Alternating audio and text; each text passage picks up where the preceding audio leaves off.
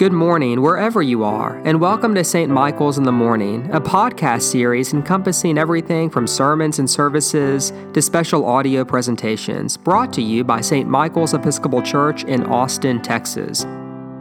For more information or to make a donation to St. Michael's, please visit www.st-michaels.org.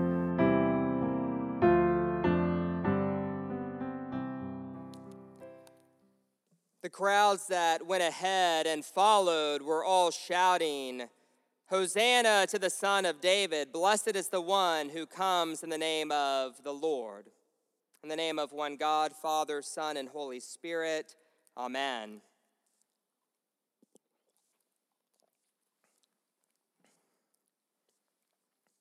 When I was young, like many kids my age, I wanted to be like Superman.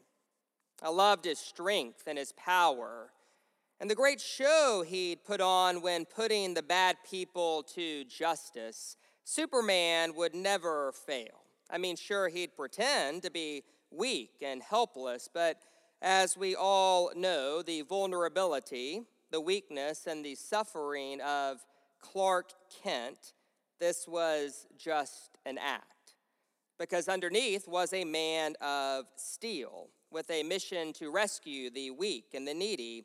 And so I would pretend to be Superman. And yes, I wore tights and a cape under my clothes. Now, fortunately, this behavior ended when I was 17 years old. But my desire to see that great show of power, that longing for the hero who would use force and might to balance the scales and eradicate evil, well, there's still some of that alive in my heart. And I'm sure the same is true for you, for it is a very primitive and childlike reaction we have when confronted with something that is not right. We look for a hero to step in, someone to use force to make things right. And of course, this hunger for a hero who could bring justice to the people, it is also the main storyline of Scripture.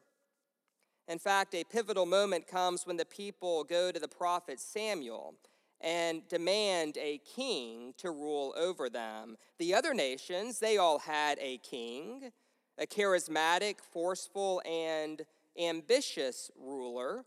And the Israelites, they wanted that sort of king as well. And so to Samuel's great disappointment, and to God's great sorrow, God gives the people exactly what they want. A man by the name of Saul, who was charismatic, forceful, and ambitious. And of course, what follows is a disaster, one incident after another of idolatry, scandal, and abuse. But in terms of this broader narrative in Scripture, the story of the first king of Israel does raise a question that the rest of the Bible is meant to answer.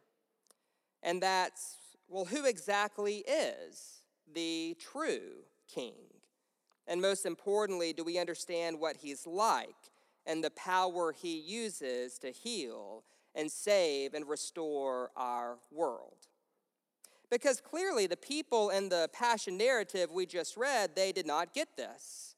Because here we have the king of the world, and he's nailed to a cross. He's mocked, taunted, and shamed.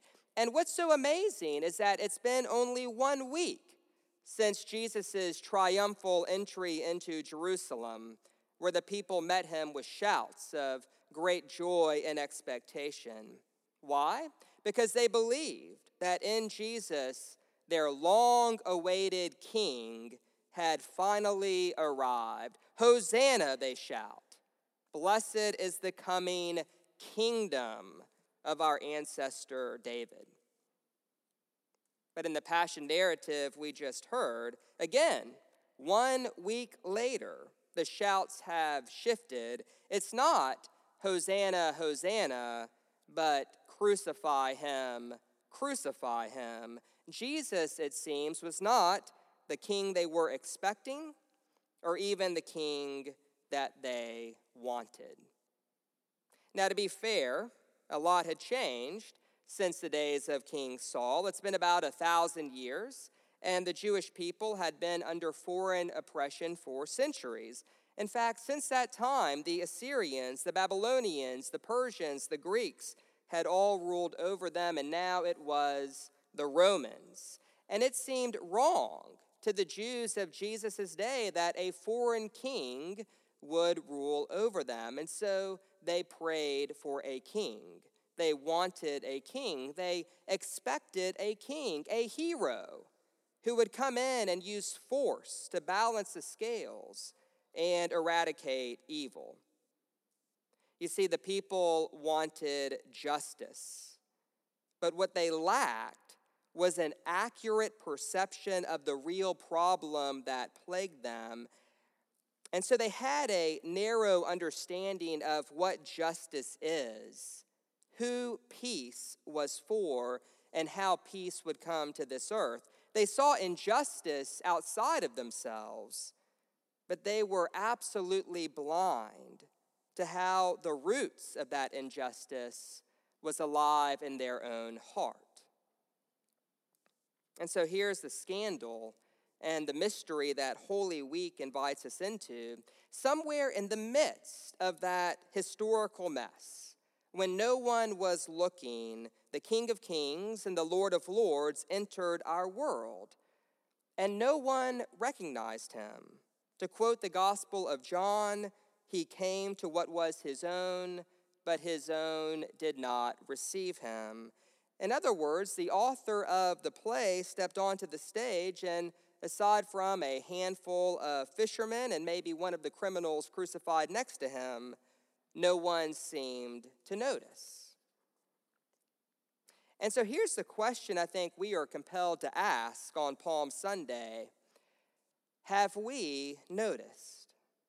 Because the good news of the Christian faith, the gospel that we are asked to recommit our lives to as we go into Holy Week, is that Jesus Christ is the true King of the world and that he died to set us free. Free from our sins, free from the childish notion that the root of injustice lives somewhere outside of our own heart. And above all, free from this ridiculous idea that force or charisma or the correct ideology or any other power that doesn't flow from the cross could ever heal our world. Because the beauty of what we see today is that there is a power that flows from the cross, that Christ's power and his selfless service to the world, that these are one and the same. Though in the form of God, our reading from Philippians says, Jesus did not consider equality with God as something to grasp, but he emptied himself, taking the form of a slave. This, we are told today, is the only power that can heal our world. And it would be tempting. It'd be very tempting to think that the cross was an act, that God was doing something counter to God's nature just this one time because he had to in order to save us. But of course, the cross does not disguise who God is. No, the cross reveals who God is, the infinite servant, the most humble person in the entire universe, the King of Kings and the Lord of Lords, whose great power and great humility are one and the same.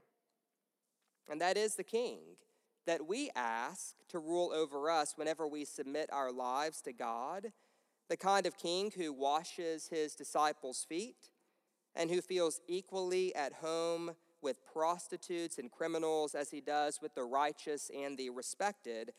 Jesus is the King whose chief delight is to show mercy.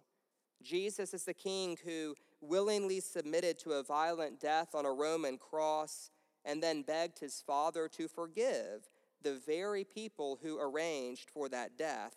Jesus is the King who enters Jerusalem not in a chariot, but on a farm animal, not with an army, but with a dozen fishermen, a king whose power is revealed, not in the breaking of bones, but in the breaking of bread.